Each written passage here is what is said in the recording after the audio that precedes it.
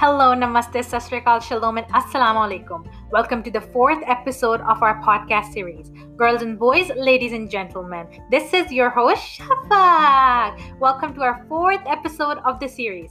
Today, we will learn the culture and traditions of a Jewish wedding, including the Ketubah, baedeker, and the Betrothal.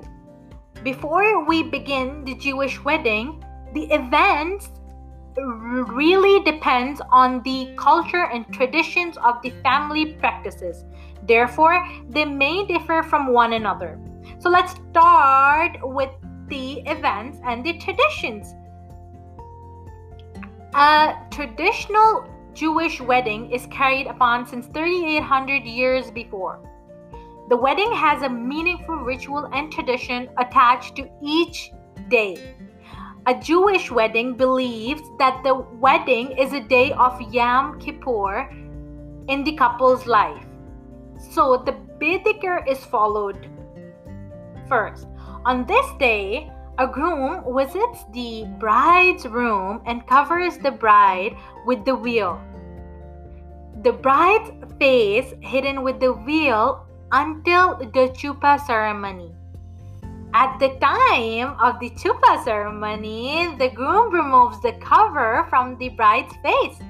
And this moment, the parents of the bride and groom approaches them with blessings and prayers. Later, the couple heads to the chuppah for the remaining part of the ceremony.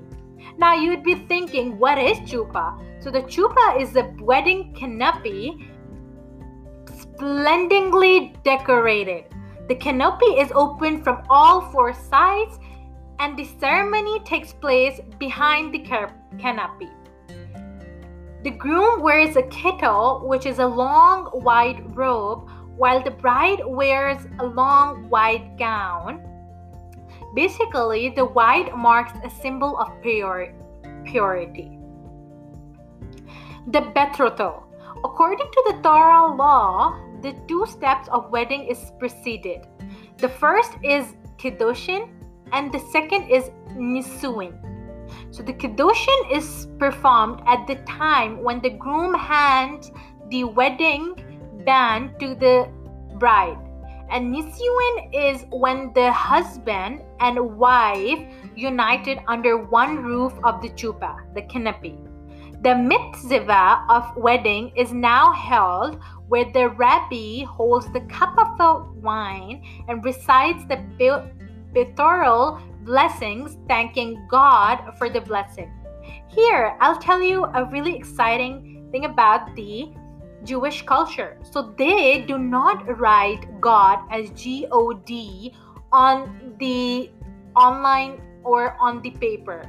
They write G/D, which means that the God, they do not want to write the God completely, God, because they believe it's a very pious word and they cannot write on the piece of paper or on online pages where it could be erased. So yeah, this is an interesting fact. So the bride and the groom are given the sip of the wine that we were talking before. So the groom now places the band on the bride's finger while saying the words, "With this ring you may consecrate it to me according to the law of Moses and Israel." This has to be witnessed by a kosher witnessing. So now we come to the fasting.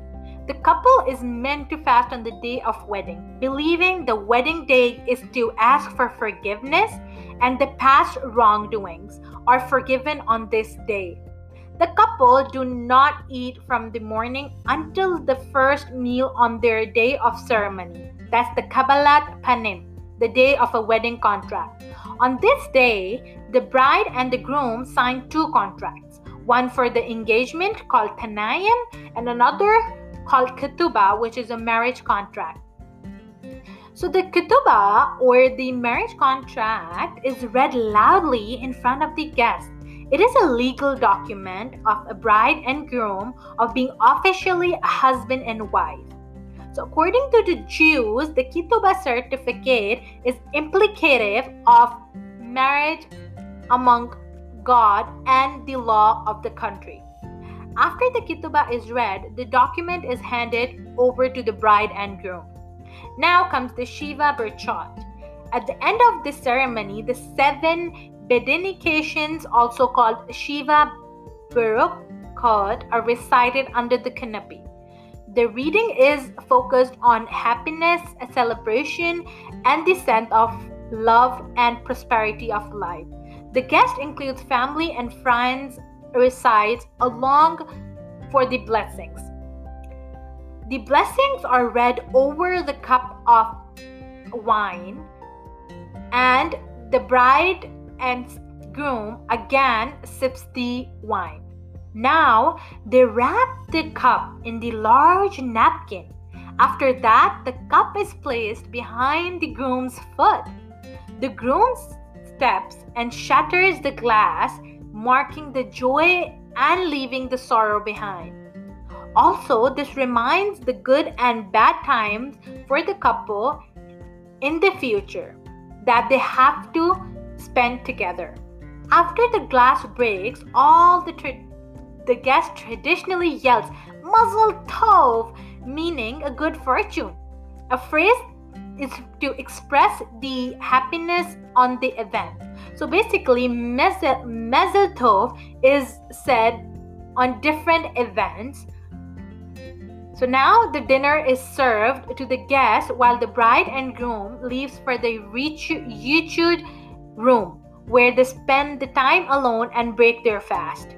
After a few hours, the bride and groom join the guests, where they're welcomed with music, singing, and dancing. The groom and the bride now performs the first dance